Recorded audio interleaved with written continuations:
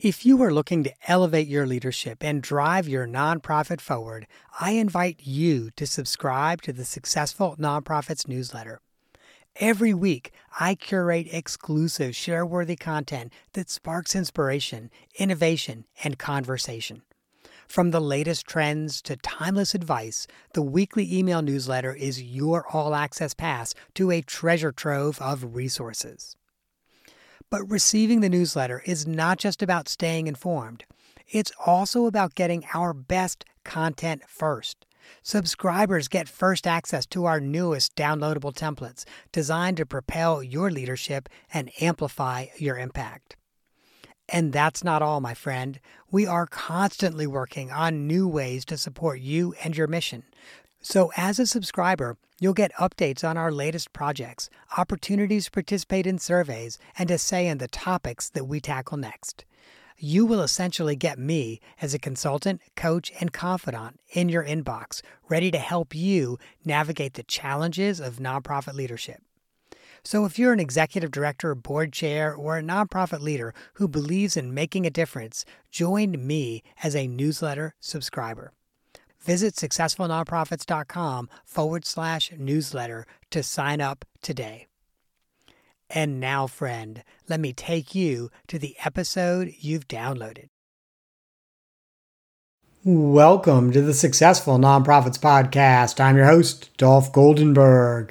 Today, I'm delighted to bring you part 2 of our conversation with Kevin Chase, search consultant extraordinaire and CEO of Kevin Chase Executive Search Group. I hope you heard part 1, in which Kevin and I talked about preparing for a long-term career in nonprofit leadership. Kevin shared skills you should develop if you're hoping to become a CEO in the future, as well as how to make the most of volunteer and board positions and mentoring relationships. Today, he and I are going to take a look at what it takes to stand out if you're ready to apply for the next level of organizational leadership, whether that's CEO or the position right before that. Our conversation takes on a philosophical flavor at times, but we get right back to business when we talk about negotiating salary. Let's jump into this second part of my conversation with Kevin Chase. So let me ask you, once someone's at a point in their career, they're throwing their hat in the ring for possible chief executive positions, and they're one of maybe 5 or 6 candidates that's actually getting an interview. What can candidates do to kind of rise above the din of all the other candidates? Besides, of course, acrobats and, all that. You're talking about someone who is applying for the executive director or chief executive role, and they're one of maybe 6 candidates that are getting an in-person interview. Well, I think in particular, if you're interviewing with the hiring organization, which is a little bit different than interviewing like with me or someone like me. But if you're interviewing for a hiring organization, the way to stand out is to come to the table having really done significant homework about the organization. Like enough that you know what the challenges are, what the opportunities are, maybe some of the history, an understanding of what the programs are and who they serve, I think is really the way to stand out. I mean, most people when they're hiring at very senior levels are looking for someone who can help bring the organization to the next level. So if you have a sense of what next level looks like, I think like even if it's not quite right, a candidate who comes to the table and says, I have thought through this. I've looked at your financial information. I've looked at your program information. I've talked to some people who used to work here. I attended an event that you all had, or I visited one of your program sites, like that investment. And having learned all that, here's, I think, a possible direction. Again, even if it is not 100% on the money, someone who can demonstrate that level of thoughtfulness about what the challenges and opportunities are is always going to stand out.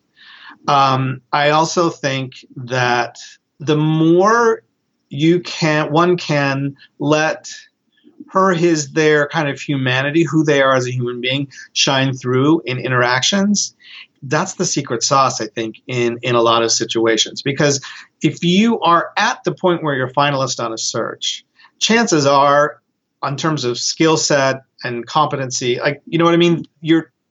We're talking about a group of people, any of whom can do the job. So then it's, how is this person going to do the job? And, 80% of whether you make it or fail in an organization has everything to do with your EQ, with how you show up with people, with how you are in the situation, than it is with what's on your resume. Kevin, I could not agree with you more. Like, I think it's so incredibly important to be authentic in that interview, because that's kind of a fit test for the board. So if the board just doesn't like who you are for whatever reason, you rub them the wrong way, or you're too task-oriented, or you're not task-oriented enough, or whatever, then don't go to work there. Right, exactly. You want to be really clear about that up front so the board can weed you out, because you're not a good fit, and there's no fix for fit. You know what else is really important to remember? Again, this is my worldview is really for senior level executives, but there's this thing where in order to be successful, you have to show up in a job a way that is inauthentic to who you really are. Like, you will burn out quickly, even if you're successful. You'll burn out quickly. Like, so let's say that inside you really, really, really are an introvert. Right? In all the classical sense. You have learned over a long career how to behave extrovertedly in situations because it's required or because it is appropriate. And that's fine. You can do that for a portion of the day or in certain groups. But if your job requires you to be an extrovert all day, every day, around people, on, outside, meeting with stakeholders, meeting with coalition partners, meeting with donors, meeting with, and inside, you are not that person, but you tried to show up as that person because you thought it would serve you, then that is a recipe for disaster. Because we can train ourselves to behave that way, but if it's inauthentic, if it's not really who we are at our core, eventually you're going to fry out. It's going to make you unhappy, and find a job or find an opportunity where that's not a critical success factor. Kevin, so I have to share with you, you just told the Dolph Goldenberg story. Because the last few years I've been pretty public about this, where I had one executive director job where I just was not a good fit. And I kind of had a sense in my gut going in, and I ignored my gut. I let my head speak instead of my gut. And as you said, because you even said you can still be successful, and like the organization grew while I was there, and it grew during the Great Recession, but it's such a high emotional toll to myself. By the time I was done, and it's funny because like when I gave my notice, I gave 3 months notice, and like, can you give 18? And we eventually agreed on 10 months notice. But by the time I was done, like literally, I was a burned, empty shell. So yeah, that's totally my story. Yeah. And we talked about introversion versus extroversion, but there's lots of ways in which, like, if it's a very hierarchical organization that's really structured, and like, that's not who you are. If you're super egalitarian and you want to, or the reverse, if you like structure, if you like hierarchy, and you go to work in an organization where what's real is that everybody weighs in on everything, like, again, you can show up that way for a period of time, but what ends up then is you have a bunch of 2-year hops on your resume, and then a guy like me or a gal like me or a person like me gets your resume and sees 6 2-year stints, and I just put that to the side. I can't send that to a client. Could not agree with you more. I don't really do a lot of chief executive hiring, but I do a lot of other hiring, especially when I'm in interim. And when I see a bunch of 18-month stints, I'm like, no. Yeah. Just about the time you know how to do this job, you're going to be looking for a new one. No, that's not a good fit.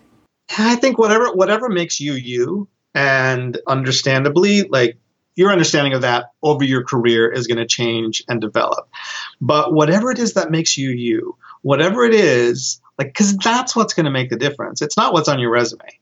Whatever makes you, like, turn the brights on those lights and just bring all of that. This gets a little metaphysical, but the more you can bring your whole self to that conversation, the better. You know what I mean? Like, don't be afraid of being outspoken, flamboyant, sense of humor. I find people who are kind of humorless sometimes so serious going through the interview that you would never know out of that context, they're hilarious.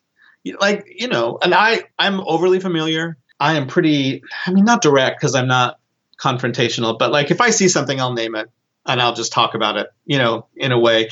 And that's who I am. And in my business, when I go out and pitch, right, I talk to organizations who want to hire a search consultant.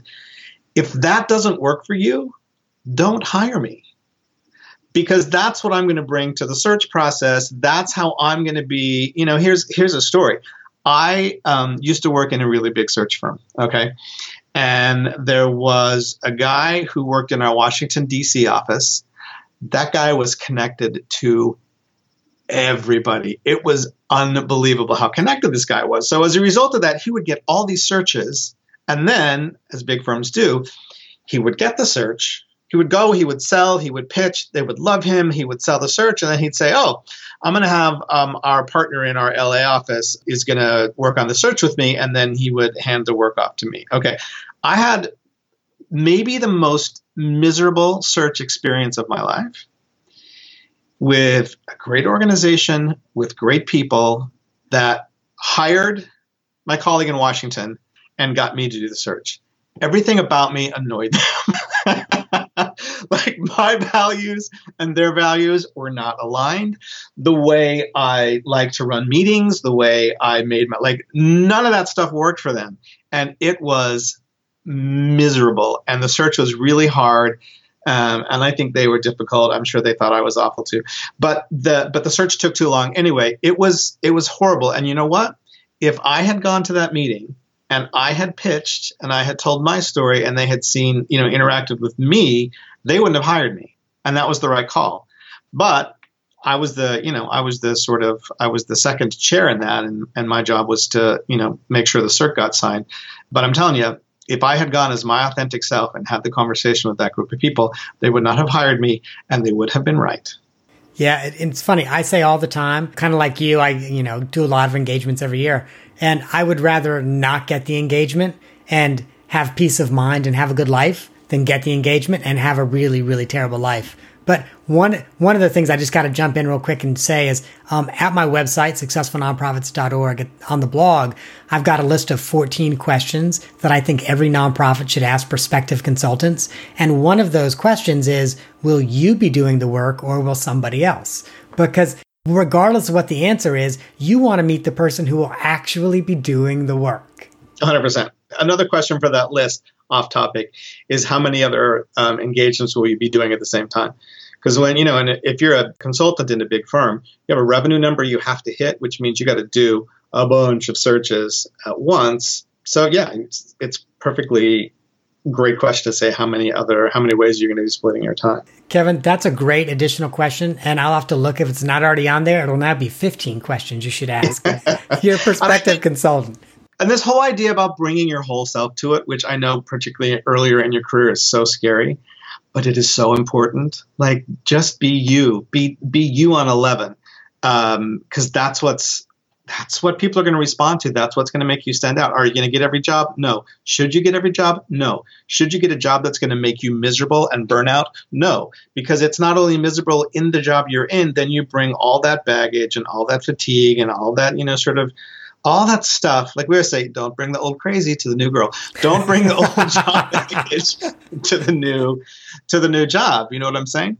And to that point, I get a lot of questions about like resume questions about how do I do a resume to get the next job or whatever. So this is the other thing that I always tell people is like inject yourself into that resume. First of all, remember a resume gets you an interview. It doesn't get you a job, right? A resume gets you an interview. An interview gets you probably a job. But who you are in that job makes you successful or not successful. Mm-hmm. So if the more I get resumes sometimes where it's like I have no sense of the human behind the piece of paper. None, right? None. So I think whatever you can do to inject yourself into that document is good. I got a client sent me his daughter's resume. She was very early career, and I got this resume, and I said, Like, I know you're an amazing dad. I've met her. She's amazing. And this resume gives me no sense that there's even a human being behind this. I got on the phone with her and helped her a little bit. I think every resume should include at the top a summary, just call it a summary, an executive summary, which is 3 or 4 good, pithy sentences that tell the reader of that document who you are and why they should care. It can't be much longer than 3 or 4 sentences. So it requires some discipline. But like, if you have a crazy sense of humor, that should show through. If you're like a super high achieving type A, like, win every time at bat, somehow that should get woven in there. If you're deeply mission driven, like what you really care about is fixing, like that should be in there. So one of the things I think I hear you say then is to not Google 10 best objectives for a resume and pick one and put that on there. You actually have to sit down and write that 3 or 4 sentence summary of who you are professionally and as a person. If you're like C-suite or C-suite adjacent level, you can have 5 sentences. You're not writing a diary entry, but just 3, 4, maybe 5 sentences that tell us who you are. And you put that at the top of your resume. I often say follow that up with a list of bullet points that are skills and accomplishments, okay? And then get into the body of your resume. Because what that allows you to do is set the frame for how a reader is going to see you. I see resumes where the first thing on there is education, right? And unless you have like 8 degrees from the best schools in the world, like put your education at the bottom of the resume, right? And I also have to share with you, I have 2 degrees from a state school in the state of Georgia, from Georgia State University, and I adore my alma mater. But I have supervised many people with Ivy League degrees. Where you went to school only gets you so far, and typically that's your first job. And after that, it doesn't get you that much. No, that's right. And again, what you're doing is setting the frame for how people are going to see you. Like, if you want to be like, oh, this is a person who went to a great school, that doesn't help me much in knowing whether to hire you at all. So I would say, again, people have short attention span. Like for me, let's look it through the lens of a recruiter. Do you know how many resumes I look at? A zillion. That's a great scientific exact number. I love it. I see a ton of resumes, and it's really easy to tell by a resume how thoughtful or how intentional a person has been about writing a resume for this job. We're gonna have a whole conversation on do's and don'ts of resumes, but I would say, as a general rule for everybody. Remember back in the day, like when I went to college, you were supposed to have an objective. Okay, that's leave that with the Flintstones and their foot-powered car. We're not doing that anymore. It should be a summary, and that summary should be who you are. Yes, professionally, but also who you are, like why you care, and then follow it up with a list of bullet points. So if someone was too busy to read the narrative, they could look at the bullet points and understand from the bullet points, like what your core areas of expertise, most important personal values, like just bullet points, and then get into the rest of the resume. Because with the summary and then with this list of bullet points, you've already set my mind for how I'm going to interpret or view the rest of your resume. And that is much more meaningful to me in the work I do than where you went to school, even if it's a great school. Now, if you're in academia, there's some obsession. But I'm saying if you're in a nonprofit organization, and I'm a hiring manager in a nonprofit, I want people in that organization who are aligned with who we are and what we do. And I can't tell that by where you went to school. Especially, maybe your first job out of school, leave your education up there. But after that, get it to the bottom and get some life in your resume. So you've gone through the interview process and you're now negotiating for salary, compensation, all of that. Give our listeners some tips about how to negotiate the best deal for themselves. I will start by saying 8 out of 10 people suck at this. I'm one of them. I am 100 times better at getting you a killer deal as an agent, as a third party, than I am ever for myself. So first thing I would say was bring somebody into that conversation with you. Bring somebody in that conversation with you who knows who you are and can support you. So are you saying have someone that you can kind of call and bounce ideas off of, or what do you mean? Yeah, I'm not saying bring an agent to negotiate, because we tend to, particularly us folks in nonprofit, and I work with a lot of sort of underrepresented or marginalized, professional populations. We tend to undervalue ourselves, right? Cisgender straight white men don't have this problem, but everybody else does. So we tend to undervalue ourselves a little bit. That's one. So yeah, you need a cheerleader who can, not your mom because she thinks you're worth more than you actually are, but you need a cheerleader who can really support you in figuring that out. One thing is, we are all worth more on the open market than we are in the jobs we have. No matter where you are or who you are, somebody else is going to pay you more to come there than you are making right now. So that's a good thing to know, first of all. And the other thing, I think, to be thoughtful but realistic, and maybe put a little effort into research and understanding sort of what the peer group who have your job do. And that information is sort of available if you're willing to dig for it a little bit. If you're applying for a CEO job or considered for a CEO job, you really have to think of it in terms of what percentage of the total revenue if you're going to work for with an organization whose budget is $2 million, don't ask for $200,000, because it would be fiscally irresponsible to ask the board, who has a fiduciary responsibility organization, right, to pay you that much because of what it represents as a portion of the total budget. I think it is perfectly reasonable, if you're moving up a step, to look at getting, an 18 or a 20% increase. I would also say that to be just the work of saying, of being clear and being anchored in this is what I need to make this change. You also mentioned that you're always more valuable somewhere else than you are in your current organization. And for some reason, that caused me to remember a moment when I asked for a mentoring moment with our dear friend, Lori Elgin, at the LA Center. And I was negotiating an executive director position. And so essentially, I was like, I need some tips and some advice because, gosh, you seem great at everything you do. And this has been tough for me at times. And one of the things she told me, and it was so powerful. First, she asked a question. She said, well, they've offered the job to you. I'm like, yes, they have. And she said, they've offered it a certain amount and certain benefits and vacation, et cetera. I'm like, yes, they have. And she said, then you need to reply back with absolutely everything you want, because at this point, they have everything to lose if you turn down the job and nothing to gain. They've already decided you're the top candidate. They've already offered you the position. And so, figure out what it is you want and ask for that. Because once you accept the job, they're not going to give it to you in a year or 2 years. And far too often, people accept the job thinking, well, once I get in, I'll prove my worth and I'll get more money or get more vacation time or whatever. And it just doesn't work that way. Yeah.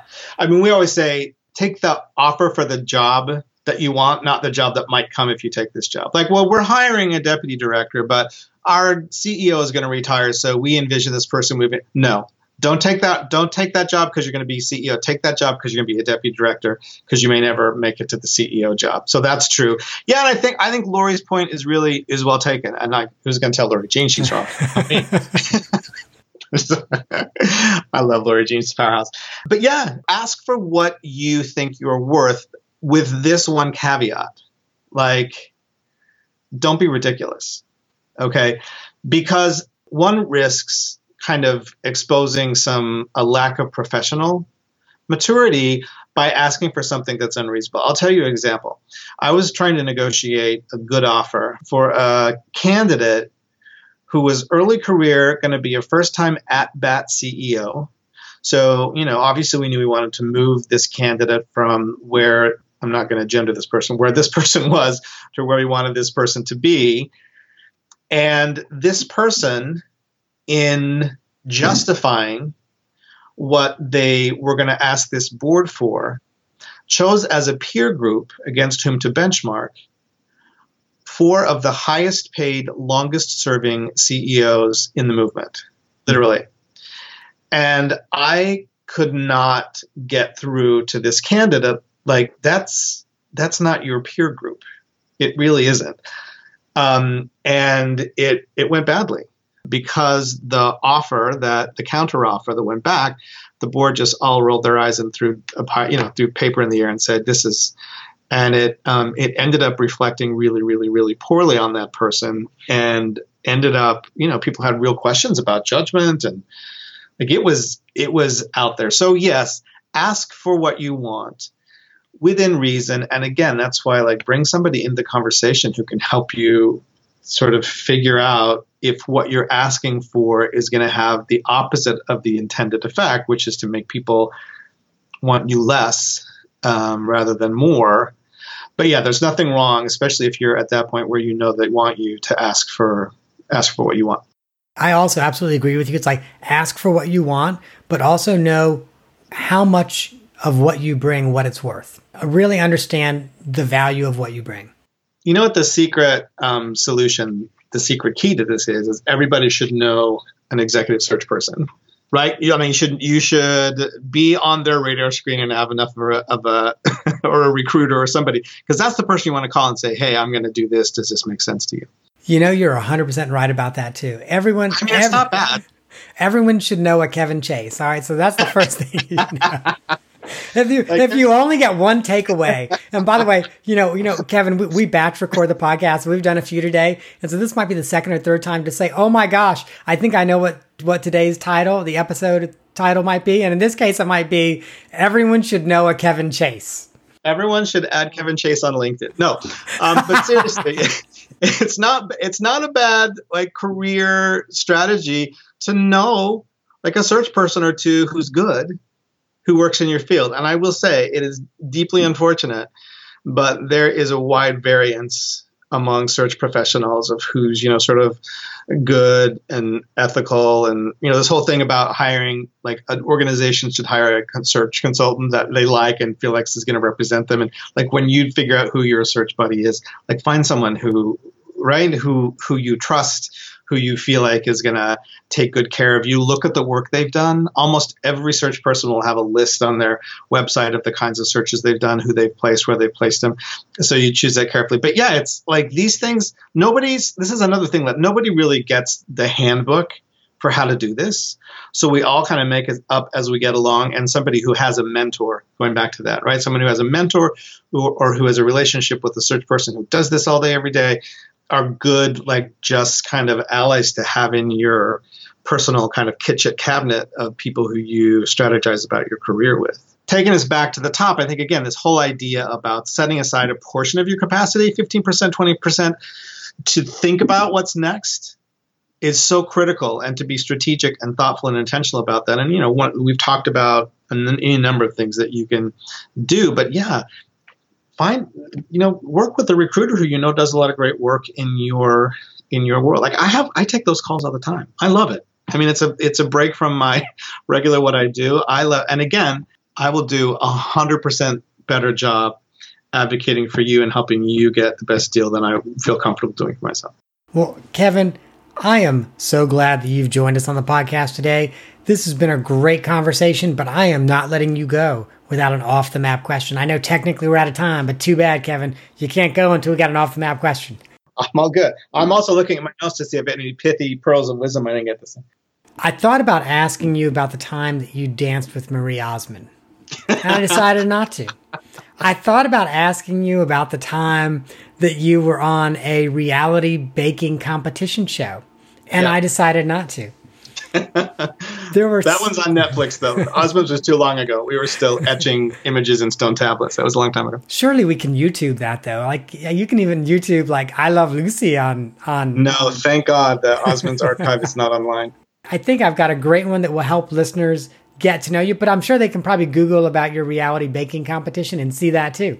In fact, maybe we'll link to it in the show notes. Well, it is on Netflix, so it's streaming forever, for better or for worse. Or at least Netflix is forever, which means, because, all tech companies go out of business in 15 years or whatever. So Netflix is forever. The only Netflix caveat is that is not a fantastic representation of all that I'm capable of in the baking area. So if you watch Netflix, you have to immediately go at Kevin's Cakes LA on Instagram to see real cakes.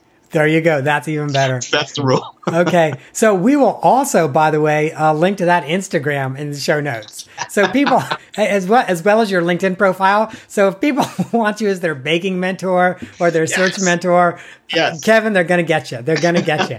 But so the off the map question, I know that you have lived in New York City and in Los Angeles, the two bi-coastal biggies, if you will. My off-the-map question is much more of an on-the-map question. It's hypothetical. Let's say that New York and LA joined together and passed an ordinance that made it illegal for search consultants to live within the city limits or within 50 miles of the walls of the city. I know that sounds very Shakespearean, but within 50 miles of the walls of the city. So obviously then you got to move out of LA and you can't move back to New York. Where are you moving to? I mean, I think we're supposed to be apolitical here, but girl, I'm moving to Canada is what I'm doing. I'll move to Vancouver. I love it. Well, and just, my husband and I were looking at the possibility of Uruguay because it's one of the 10 friendliest LGBTQ countries in the world. So I'm right there with you. I'm like, yeah, if we're moving, it's probably out of the country. I'm going to Canada. I'm going to live with Justin Trudeau. Thank you very much. I would move to Vancouver. I think it's a stunning city and a great quality of life. Or I'd move to Spain. And I was going to say, I'd be willing to bet Vancouver also has executive search consultants. So see, you could still work. Exactly. I'll have to go start a career again and do all the things that I'm talking about other people doing for myself in Vancouver. There you go. Well, Kevin, thank you so much for returning to the Successful Nonprofits podcast today. I really wish that I had known you 25 years ago when I was a baby gay professional fresh out of college, because you would have given me some amazing advice and I probably would not have made some of the career mistakes that I did. So, listeners, you can find Kevin at kevinchasesearch.com. And as I said, we're going to link to his LinkedIn page on the show notes, his Instagram page, although that's about baking, his Netflix reality show special. And so make sure you go to the show notes and you will be able to see Kevin there. And then the other thing I want to make sure folks know is if you want to see what searches Kevin is currently running, I think listeners can find that at your website too, right? Yeah, kevinchasesearch.com, and then you just click on the current searches page, and everything we're working on presently is up there. Perfect. Hey, Kevin, thanks so much. My pleasure. It was great to be back. Thanks for having me. Are you daydreaming right now about getting a call from Kevin? And let me tell you something, listeners. Anytime you get a call from Kevin, even if he's not calling about a search, it's always a great call and you always want to pick up the phone. But did he call you and he's asking you to apply for the CEO position at the nonprofit that inspired you to choose your career? If that's the case, I'm not going to interrupt you.